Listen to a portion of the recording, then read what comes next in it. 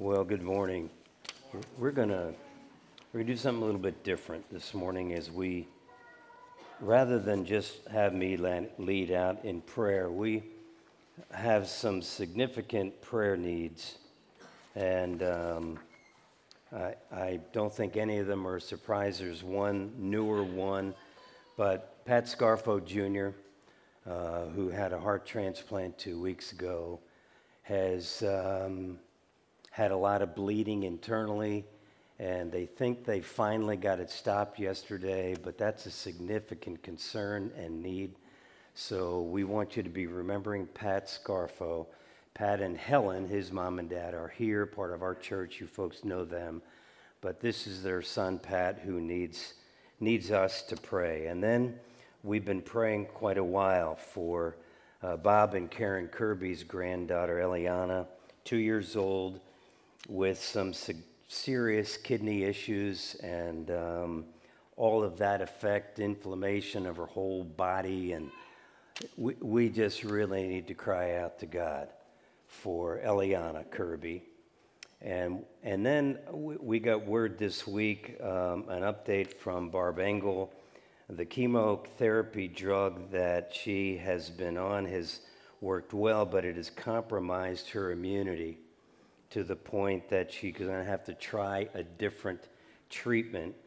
And she just needs wisdom to make that decision. She's supposed to make that decision by this Wednesday, so 3 days. And so Barb Engel, long time member here at Heritage Baptist Church.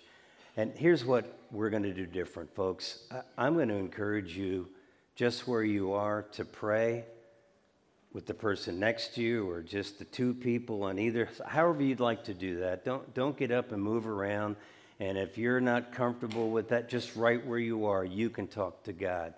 But we just felt the need this morning to really cry out to God. Now, I don't want to minimize others. We've been praying for Jean, who's undergoing treatment for cancer, and Mike Story, of course, Susan LeCaux, others that are on the prayer sheet that we have. And we're not minimizing those in any way, but these three, if we'll take just a couple of minutes together to cry out to God. Pat Scarfo, Barb Engel, and Eliana Kirby. Would you do that? And I'll close and we'll open the word this morning. Let's pray together.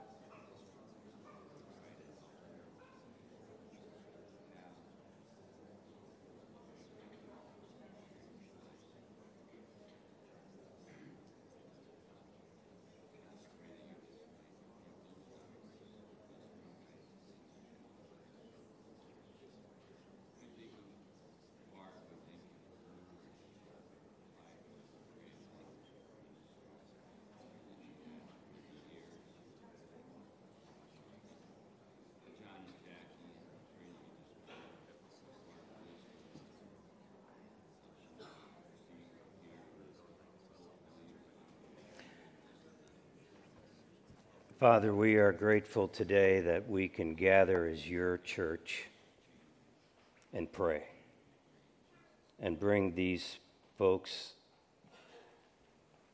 that we've mentioned for Pat, for Eliana, for Barb, to you.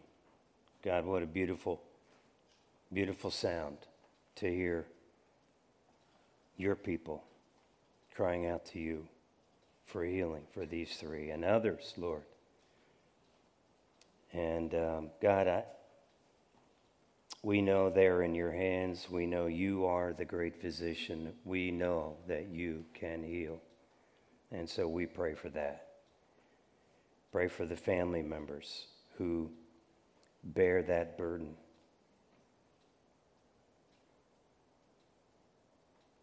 Who are worn out and struggling and overwhelmed. God, would you bring peace? Would you bring confidence? Would you bring the comfort that only you can give to their hearts and minds? And I pray, God, now that as we open your word, that you would direct our thinking to understand what it is that you tell us in your word, in the Bible. For it's in Christ's name I pray. Amen. If you have your Bibles with you, I'd encourage you to look at Ecclesiastes chapter 4. Now, we'll have that on the screen for you, but if it helps you to look at it, that would be a good thing, and you can take some notes. But in studying this week, I was reminded of these verses. Actually, it's something that our pastor, when Jane and I were in Chicago as youth pastor, I heard from him numerous times. I've only ever heard it from him, and I couldn't remember where the reference was. And our team helped us in our staff meeting this to remember to find it. But here it is, Ecclesiastes 4, verses 9 and 10. Two are better than one because they have a good reward for their labor. For if they fall, one will lift up his companion. But woe to him who is alone when he falls, for he has no one to help him up. And he's saying, now what does that have to do with the leadership of the church? Well, here's what these verses teach. They teach that it is better to wear suspenders and a belt rather than just a belt. Does that make sense? Let me see the verse again. Remember, it is better to wear suspenders and a belt than just a belt. Here's the verse.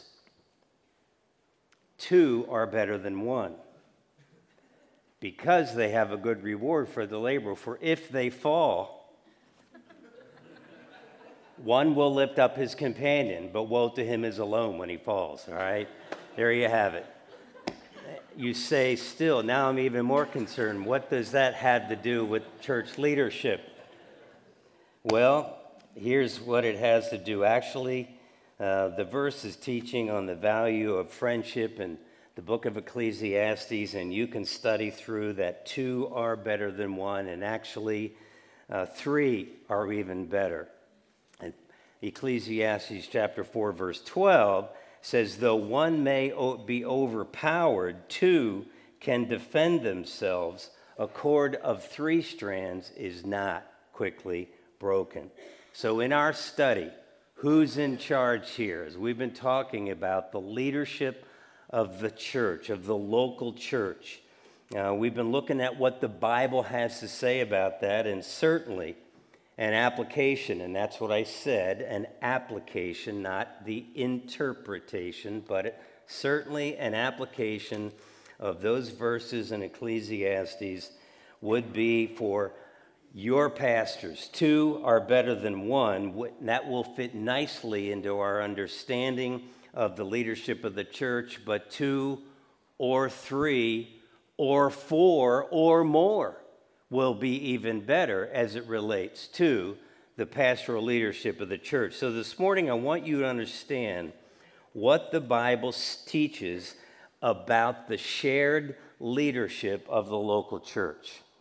Now, you're not going to hear anything brand new. It may sound a little different because I want you to think a little differently as we talk about the shared leadership of the local church. You say, well, what is that? And we're going to get into that this morning. So open your Bibles with me, please, to Acts chapter 11. Acts chapter 11. And we're going to look at the church at Antioch for just a minute. And I'm going to encourage you to take notes. I try to do that all the time. And some of you say, well, I'm not a note taker. Well, however you do it, write stuff down, circle stuff in your Bible, your phone, your tablet, whatever that may be. But get some of these scriptures down. And I want to encourage you to really study on your own, read through. And we sometimes think we've got to be seminary student, graduate, whatever, to understand the scripture. That's just not true, folks. I mean, that's a great help. I'm not minimizing that, but you can study. Read through, and that's where it starts. You can't study if you don't read the Bible. Dig into the Word of God on your own. Compare Scripture with Scripture, because that's the best way to understand what God teaches us. So Acts chapter 11, if you don't have a Bible underneath the chair in front of you, there should be a Bible, and that is on page 767, Acts chapter 11, and verse 19. Now, as we talk about that, I want to read through this for you, and we're going to look at this business of shared leadership. And the first thing I want you to know is that shared leadership is about plurality. It's about plurality. Now, for some, that's a bad word. Seriously.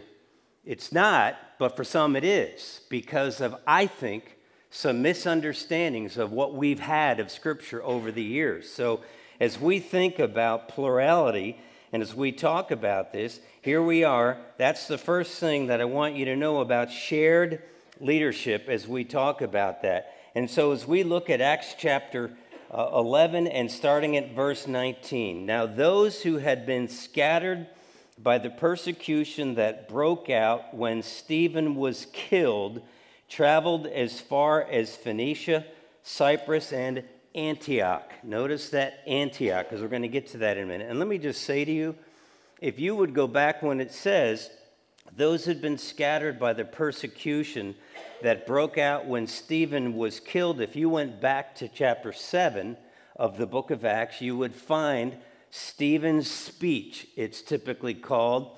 And at the end of his challenge to the Jews who were listening, the Jewish audience, he was stoned. He was murdered. And Saul was there giving assent to that. And then we get into chapter 8, and it says, on that day, a great persecution broke out against the church in Jerusalem, and all except the apostles were scattered throughout Judea and Samaria. Now, I don't know about you, but in my study this week, my reading has always been, as I read that, Acts chapter 8, verse 1, when it says, and all were scattered throughout Judea and Samaria, I just kind of thought that was the church. The church was scattered. And as I began to think and study this week and do some reading, I thought, you know what, that doesn't make sense. In fact, I came across some reading and said the church, when we keep going on, we find the church in Jerusalem continued to exist and continued to grow. So who were the all who were scattered when the persecution? Now, I'm not going to dig too deeply into this, but as you read through the book of Acts, you ought to be comparing Scripture with Scripture, and that's why here in chapter 11, it refers back to who were those all? Well, I think there's a good chance that the all were the 6 or 7. Now, there would only be 6 left because Stephen was stoned, men that were chosen to wait on the tables. Stephen was one of those. He was just stoned. He was murdered. And then we read about Philip and then the other 5 that were with him. And I think there's a good chance that it was at least those 6 men who were scattered about, except the apostles. The church continued to exist. It stayed in Jerusalem. Just something for you to think through, because here in verse 19 of Acts 11, now those had been scattered by the persecution that broke out when Stephen was killed, traveled as far as Phoenicia, Cyprus, and Antioch, spreading the word only among the Jews. The interesting thing is, if you would read Acts chapter 6 and read the account of the choosing of those 7 men full of the Holy Spirit, we call them kind of the precursor of the deacon. It doesn't say they were deacons, but it appears that that's probably the role that they took on in the church in Jerusalem. Well, what we know is that one of those men, Nicholas, was from Antioch. And there's, I think, a good chance that he's one of those who, because of the persecution, was scattered and went to Antioch, and they planted a church. Back to verse 20 of Acts 11. Some of them, however, men from Cyprus and Cyrene, went to Antioch and began to speak to Greeks also, telling them the good news about the Lord Jesus. The Lord's hand was with them, and a great number of people believed and turned to the Lord. We have a church being planted in Antioch. All right, we typically think the church plants didn't begin till Paul and Barnabas went out in Acts chapter 13, but certainly there were other churches that were planted along the way, and here's the church in Antioch. We find verse 22, news of this reached the church in Jerusalem. They sent Barnabas to Antioch. When he arrived and saw what the grace of God had done, he was glad and encouraged them all to remain true to the Lord with all their hearts. He was a good man, full of the Holy Spirit and faith, and a great number of people were brought to the Lord. The church begins. But look what Barnabas does. Barnabas then went to Tarsus. He recognized Tarsus to look for Saul. And when he found him, he brought him to Antioch. So for a whole year, Barnabas and Saul, notice, met with the church. People are just getting saved, and Paul and Barnabas are discipling those new believers. They are helping to build the church. They're called a church. They're there. And then we see, and they met with the church, taught great numbers of people. The disciples were called Christians first at Antioch. Interesting. Christians wasn't a good thing to be called. It was a putting down. It was not used in a positive term, but it's a great term, we know, because the idea of representing Jesus Christ. Verse 27, during this time, some prophets came down from Jerusalem to Antioch. Jerusalem was, as we talk about, there's a lot of churches these days that have satellite churches or campuses, and that's a good thing, but we sometimes refer to the main one as the mothership. All right, and Jerusalem was kind of like that here. It was the main church, the first church. That's where it all began in Acts chapter 2.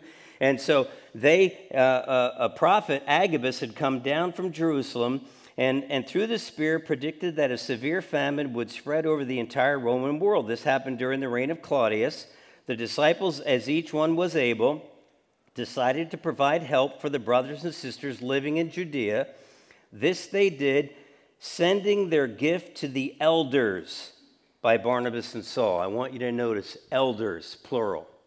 Elders of where? The church in Jerusalem. That's what we know from the context. Agabus came from Jerusalem. Yes, it was Judea, but that's where Jerusalem was. And a pretty common thing to understand that they were taking that money, sent that money, the offering for the famine relief, to the elders of the church in Jerusalem. Why? Because they were the leaders of the church. And so here's the first time we find in the book of Acts that Luke refers to any leadership of the local church by name.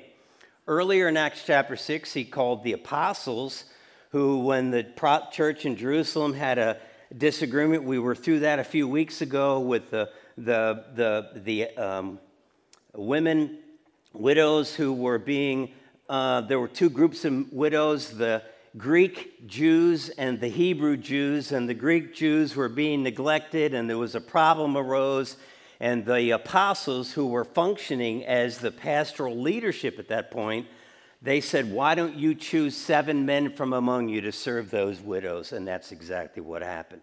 So that's who we're talking. This is the first place, though, that the term elders are used, and it's used in the plural, because we're talking about shared leadership as a plurality, referring to the church in Jerusalem. Now, this is about 12 years. Here in Acts chapter 11, the church at Antioch is about 12 years after the church began in Acts chapter 2 in Jerusalem. And so we say, well, how did that happen? How did the elders in Jerusalem, how were they chosen? We don't know that. Scripture doesn't tell, but it's obvious that now, 12 years later, the church was functioning. They had leadership that initially had been the apostles. Now they were called elders. And as we also studied, we found out that in that whole concept of pastoral church leadership, the term for pastor, for overseer, or bishop, depending on the translation, shepherd, they're all referring to the same person, what we typically today call the pastor or the pastors of the local church. And so there's a number of scriptures. Let me point out to you here. Acts chapter 14 and verse 23. And if you want to write, we've got these for you. And I know if you're taking notes, there's quick to try to get them down. And so we're going to look at a few of them, and I'll put it up for you again as we move through here. But Acts 14:23 and Acts 15:2, 4, 6, we're just going to look at verse 6.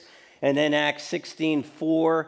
But let's look at Acts chapter 14 and verse 23. I have that for you on the screen here. Paul and Barnabas appointed elders for them in each church, and with prayer and fasting committed them to the Lord in whom they had put their trust. This is after Paul and Barnabas went out on their missionary journey, starting in Acts chapter 13, and planted churches in a number of different areas. They went back, we're told, and appointed elders for the church, each individual church that they had started. Here's Acts chapter 15 and verse 4.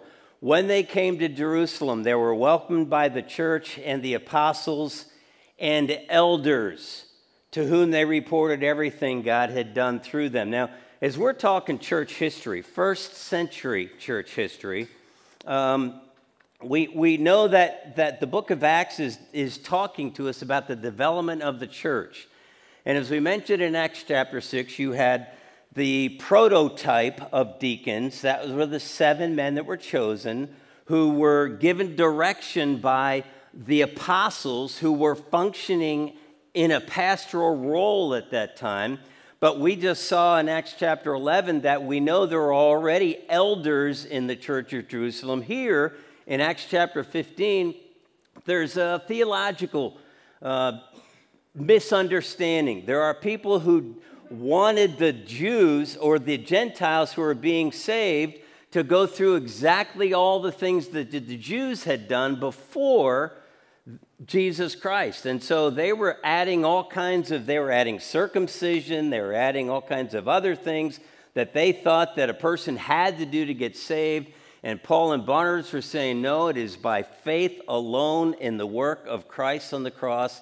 It became an issue. They went to Jerusalem, again, the main, as we said, the mothership there. And they met with the apostles and elders. They are welcomed by the church and the apostles and elders of the church in Jerusalem. Next reference that we have here, Acts chapter 16:4. And again, this is talking about Paul and Barnabas. As they traveled from town to town, they delivered the decisions reached by the apostles and elders in Jerusalem for the people. The elders, the apostles, came to grips with the teaching, and they said, no, people are saved only by faith in what Jesus did, and they made a decision. And here's the news of the decision being spread around to the churches and town to town. The decision reached by the apostles and elders, plural, again, in Jerusalem, the church in Jerusalem. Next slide. And all I want you to see is the plurality of this. The reason I left you, this is Paul talking to Titus. Titus chapter 1 and verse 5. The reason I left you in Crete was that you might put in order what was left unfinished.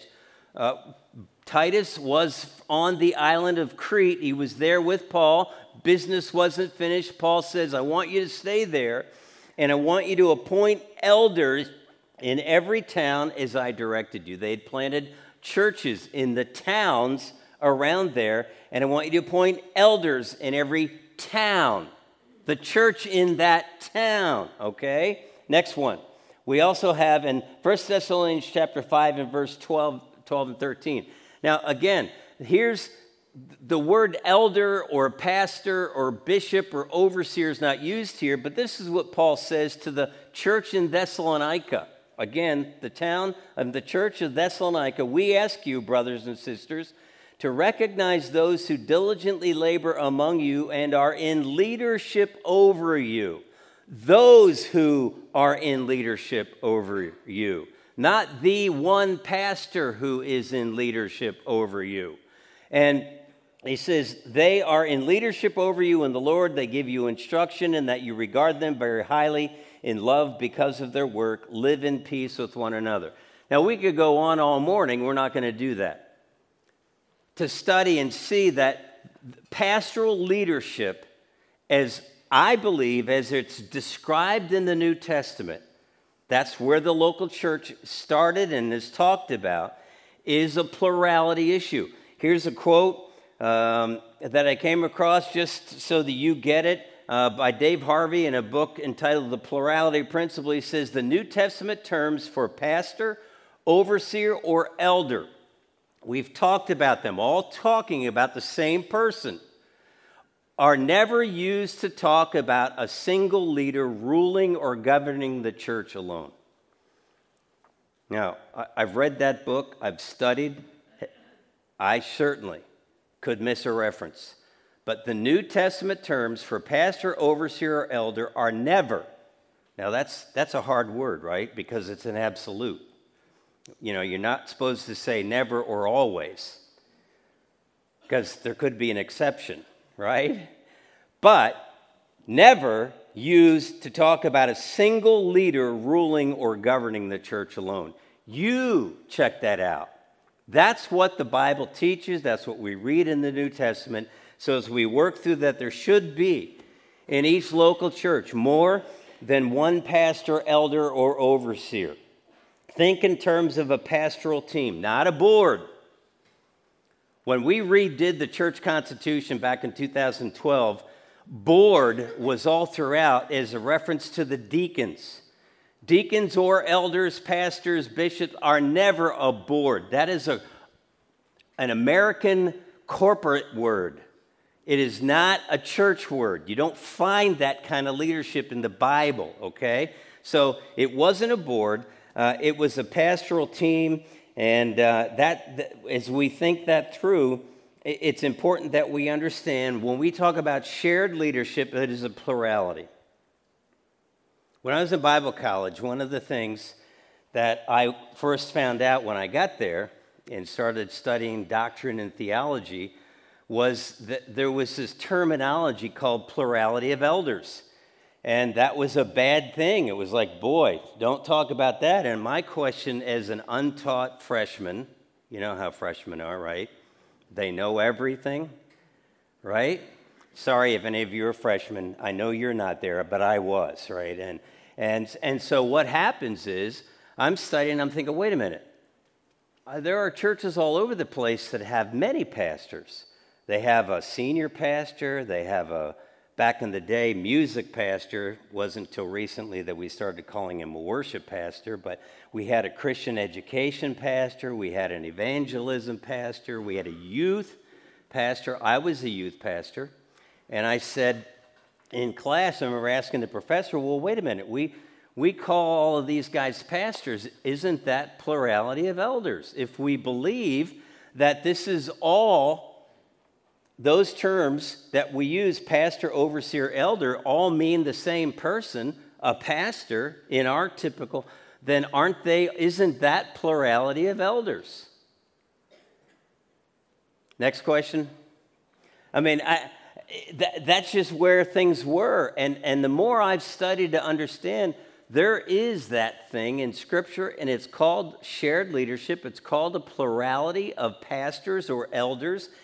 Don't be afraid of that. Some people hear that and they immediately jump to the conclusion that that means if you believe in a plurality of elders, the elders run the church, everybody does everything they say, there's nothing to do with the congregation or the body of Christ, is the church.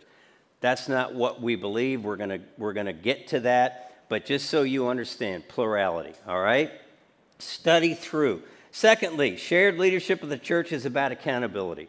Over the years of pastoring, one of the questions that I would hear regularly is, okay, so who holds the pastors accountable? Some would think, oh, the deacons hold the pastors accountable. That's in a system when deacons function as elders, and yet that's not what the Bible says deacons are. They're not elders. They don't function that way. They function as servants, because that's what the Bible describes the meaning of the word deacon. And so some would say that, and I would say, you know what, we want our deacons to hold our pastors accountable, but we want the whole church to hold our pastors accountable, just like we hold one another accountable as brothers and sisters in Christ. You see, there's no difference there.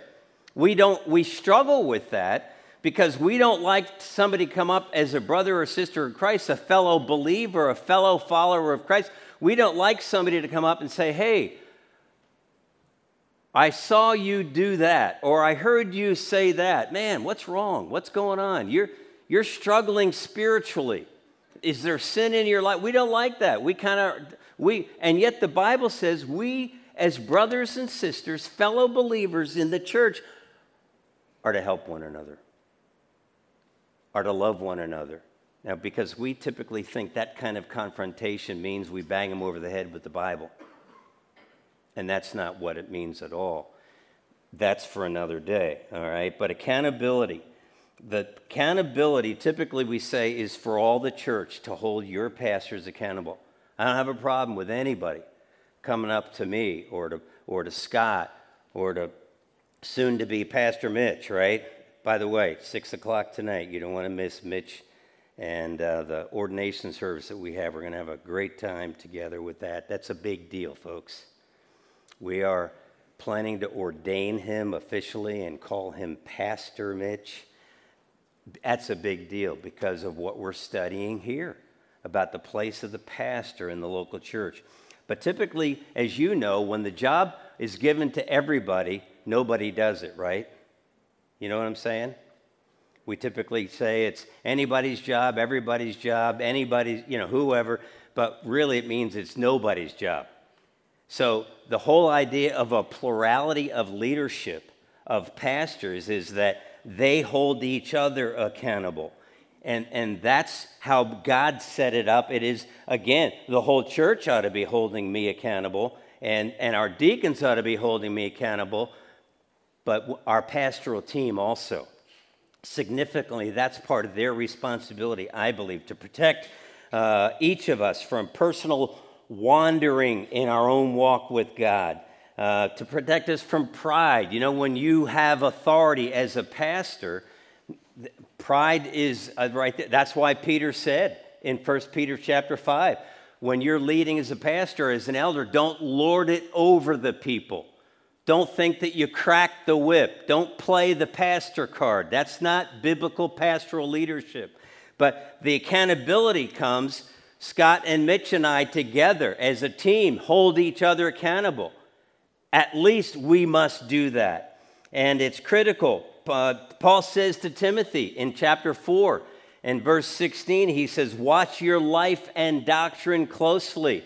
And then in Acts chapter 20 and verse 28, and I don't know if I have that scripture up here, but Acts chapter 20 and verse 28, this is what Paul told the Ephesian elders, the Ephesian pastors.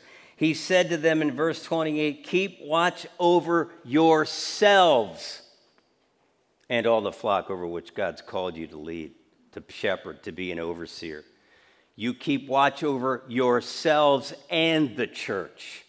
But you watch yourselves. You hold each other accountable. It's a mutual accountability. That's part of the pastoral leadership. Shared leadership number 3 of the church is about unity and interdependence.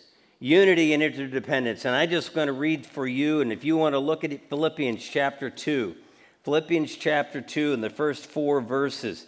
This is a great text, and as we talk about that, we as a pastoral team are one. And we need to model that together to the church. That's unity, but it's a dependence upon each other. We need each other, just like the body needs each other. Look what Paul says in Philippians chapter 2, verse 1. Therefore, if you have any encouragement from being united with Christ, if any comfort from his love, if any common sharing in the Spirit, if any tenderness and compassion, then make my joy complete. Paul's talking to the church in Philippi. Make my joy complete by being like-minded, having the same love, being one in spirit and of one mind. Do nothing out of selfish ambition or vain conceit. Rather, in humility, value others above yourselves, not looking to your own interests, but each of you to the interests of others. Now, Paul was writing to the whole church, but that certainly applies to the pastoral leadership of the church as well. And there's an area where we need to hold each other accountable, where we need to stand together, where we are one, where we are dependent upon one another, and where we model that same unity and interdependence to the entire church. Because, folks, as a church, as a body of believers, of followers of Christ, we are one. Scripture tells us that over and over and over again. And that's why we talk about the community, because we need each other. You hang out by yourself as a brother or sister in Christ, you will get yourself in trouble somewhere along the way. Because God designed us as social beings, and we need each other. That's what the church is about. Next, giftedness. Shared leadership of the church is about giftedness. I don't know if you've ever thought about this, but no one pastor is gifted with all the gifts to lead the church. Never has been, never will. The Bible's pretty clear about that. When we talk about it, and you could read through 1 Corinthians 12, Romans 12, and see what the Bible says about spiritual gifts, the God-given special ability for service. And what we're told is every person is given a different gift according to the grace of God, as God chooses. That includes pastors. I do not have all of the spiritual gifts. I know you might think so. Well, at least Jane does. That was the joke. Thank you for laughing. I don't have all the gifts. Scott doesn't have all the gifts. Mitch doesn't have all the gifts. There's no pastor in the world in any church that has all the gifts. And yet when we hire a new pastor, a lead pastor, we many times think that that pastor can do it all. But he's not gifted to do it all. So how do we solve that problem? We have other men. 2 are better than 1. 3 is even better. And so is 4 or 5. You say, wait a minute, how do we afford all of that? Well, we'll get to that later. But and no, I don't have a capital campaign in mind, so it's okay. Some of you are holding on to your wallets and going, oh no, no, we're not going there. But we'll get to that. But it's important that we understand that as a team, God has gifted each. I'm gifted differently than Mitch is. Who's gifted differently than Scott is? Who's gifted differently than I am?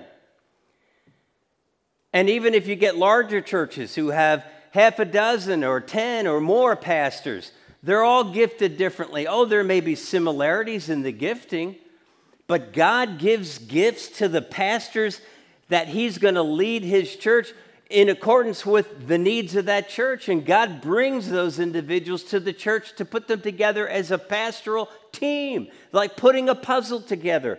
Only God can do that. Folks, we are meeting this afternoon with our pastoral search team. We're looking for the next new lead pastor. Well, we believe that he's going to be gifted in a way that fits with the team, that can minister to this church. And it's critical that we understand that shared leadership of the church is about giftedness. Shared leadership recognizes human limitations. I can't do it all. Scott can't do it all. Mitch can't do it all. The next new guy can't do it all. No pastor can do it all. That's why we have plurality, shared leadership. That's what. Balance, collaboration. It makes ministry sustainable. Do you ever wonder why sometimes pastors move around so much, so many years? They're, only a couple here, a couple there, a couple there, because they get worn out. Because I think for a lot of years in our churches, I'm not picking on Heritage, and nor am I saying that we've done it wrong, but I think we can be better. We hire a pastor or two or three and think that they can do it all. And yet the Bible says it's the responsibility of the pastor to equip God's people, the church, to do the work of the ministry. And it's vital that we understand God has gifted each of us. Gifted me in a certain way, gifted Mitch in a certain way, gifted Scott in a certain way, to do team together to provide leadership for the church. We need each other as pastors and as a church. That's why the illustration of the church is a body. And when Paul talks about that, he says, the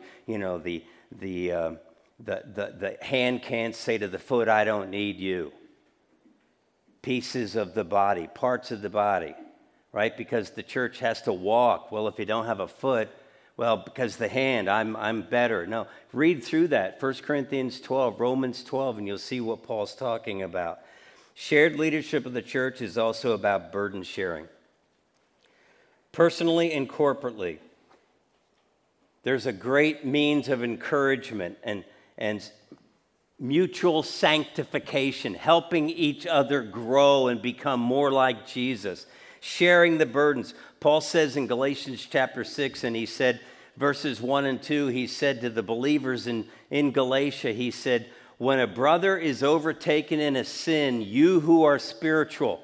Now, sometimes that scares us away because, well, that's not me. I'm not as spiritual as I should be. Oh, I want to be more spiritual, but and again, we ought to be growing. It doesn't mean that you're the most mature saint that ever walked the face of the earth. It doesn't mean that you're as every bit as good as Paul was or as any apostle or pastor in the Bible was. But what it means is we're walking with God. You who are spiritual, who are living by the Spirit, who are exercising the fruit of the Spirit. If you go back up into Galatians chapter 5, you'll see what Paul talks about. But he says, when you see your brother or sister taken in a sin, you should restore him.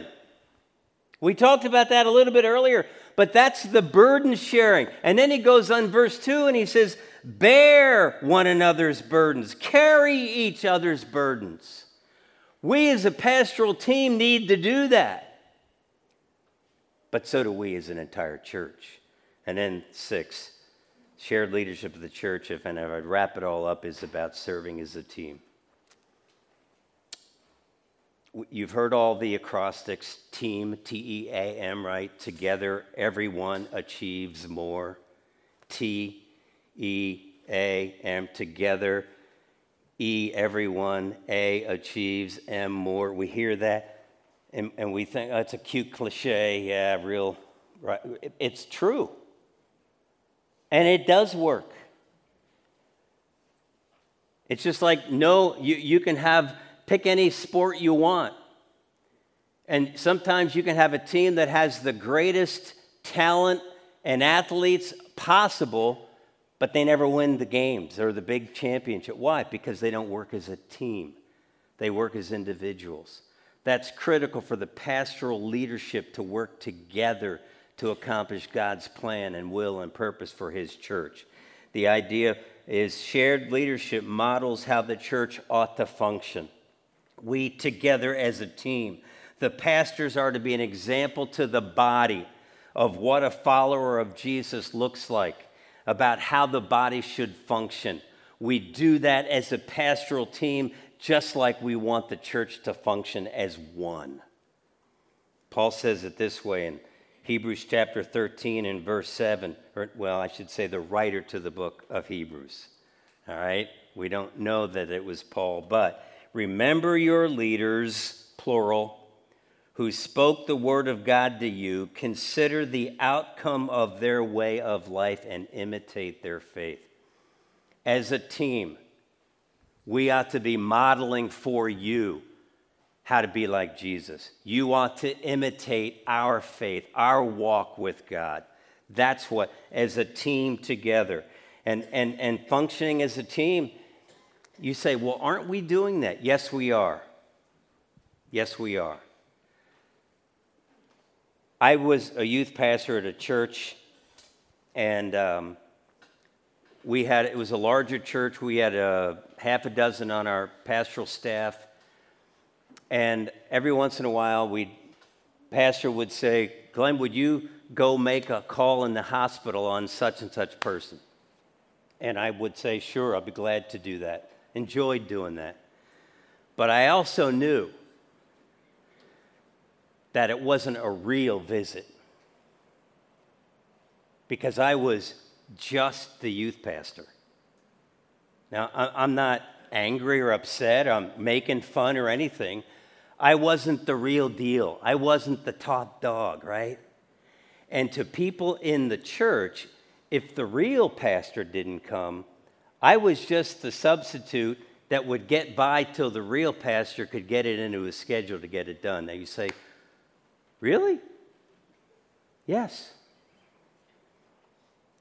But if I'm a pastor and he's a pastor, what difference does it make who makes the visit, as long as the pastor is there visiting and shepherding the flock? But see, it would be a big deal. And folks, I love you. I do as a church. You're amazing. Some would, years ago, or in some churches, if Pastor Scott was up in the baptistry this morning, rather than me, because, well, you're the lead pastor, how come you're not up? Scott's a pastor. He's every bit as much a pastor as I am. I don't need to be in that tank, because there's nothing more special about my putting him under the water than Scott's putting him under the water, or Pastor David putting him under the water. See, that's the difference. When we talk about a leadership team, your pastors are one. Yes, there is a leader. There's what we call first among equals, but we are equal before God as pastors. We have different gifts. We have different roles. We have different responsibilities. But a pastoral team functions together to lead God's church. And as we talk about, that's critical. Let me just wrap this up. 3 thoughts. Hebrews chapter 13, verses 7, 17, and 18. This is a great text, and I would encourage you to study it, read the entire chapter, and figure it out. But here, number 1, the biblical pattern for the leadership of the church is, let me go back to number 1 there. The biblical pattern for the leadership of the church is a team of God-ordained pastors. So what you need to understand about the leadership of the church is that the biblical pattern, I believe, and listen, I can be taught. I want to always be teachable. Even at age 70, I'm not done learning, folks. The biblical pattern for the leadership of the church is a team of God-ordained pastors. And that's what, as we read the writer of the book of Hebrews in verse 7 of Hebrews 13 says, remember your leaders who spoke the word of God to you. Consider the outcome of their way of life and imitate. We just read that earlier. But Paul also had said to the Ephesian pastors, the Ephesian elders, he said, you who God chose, the Spirit directed, God ordained. That's why we say it that way. Secondly, have confidence in your pastors as those who are accountable to watch over your lives. Look at verse 17 of Hebrews 13. Verse 17 of Hebrews 13. Have confidence in your leaders and submit to their authority, because they keep watch over you as those who must give an account. Do this so that their work will be a joy, not a burden, for that would be of no benefit to you. We are one as a church, and we are a family. And every church, every family has problems. And folks, when we have problems, we don't run. We work them out. That's what families do. That's what churches do. We stand together. Have confidence in your leaders. That's number 2. And in your pastors as those who are accountable to watch over you. And then thirdly, I'll just simply say this. Pray for your pastors. And I know you do. Many people always tell, hey, I'm praying for you. And I'm like, please, thank you. Keep it up. Double it. Triple it. Verse 18 of Hebrews 13, the writer of the book of Hebrews says, pray for us. Pray for us. And so as we think about shared leadership, folks, here's our responsibility, your responsibility. The biblical pattern for the leadership of the church is a team of God-ordained pastors. What do? You have confidence, you trust your pastors, and you pray. And God will build his church for his glory. Father, thank you for Jesus Christ. God, we need you. You've given us direction, and we want to follow your pattern in every way. So God, help us as a church to be all that you intended us to be. Help us to care for one another. Help us to bear each other's burdens. Help us to not be afraid to encourage each other when we're struggling, to pray for each other. God, to move forward. And I pray, Father, that we as pastors would be the kind of leaders that you have called us to be, that we would be walking close to you each day to be the leaders that you've called us to be. For it's in Christ's name I pray. Amen.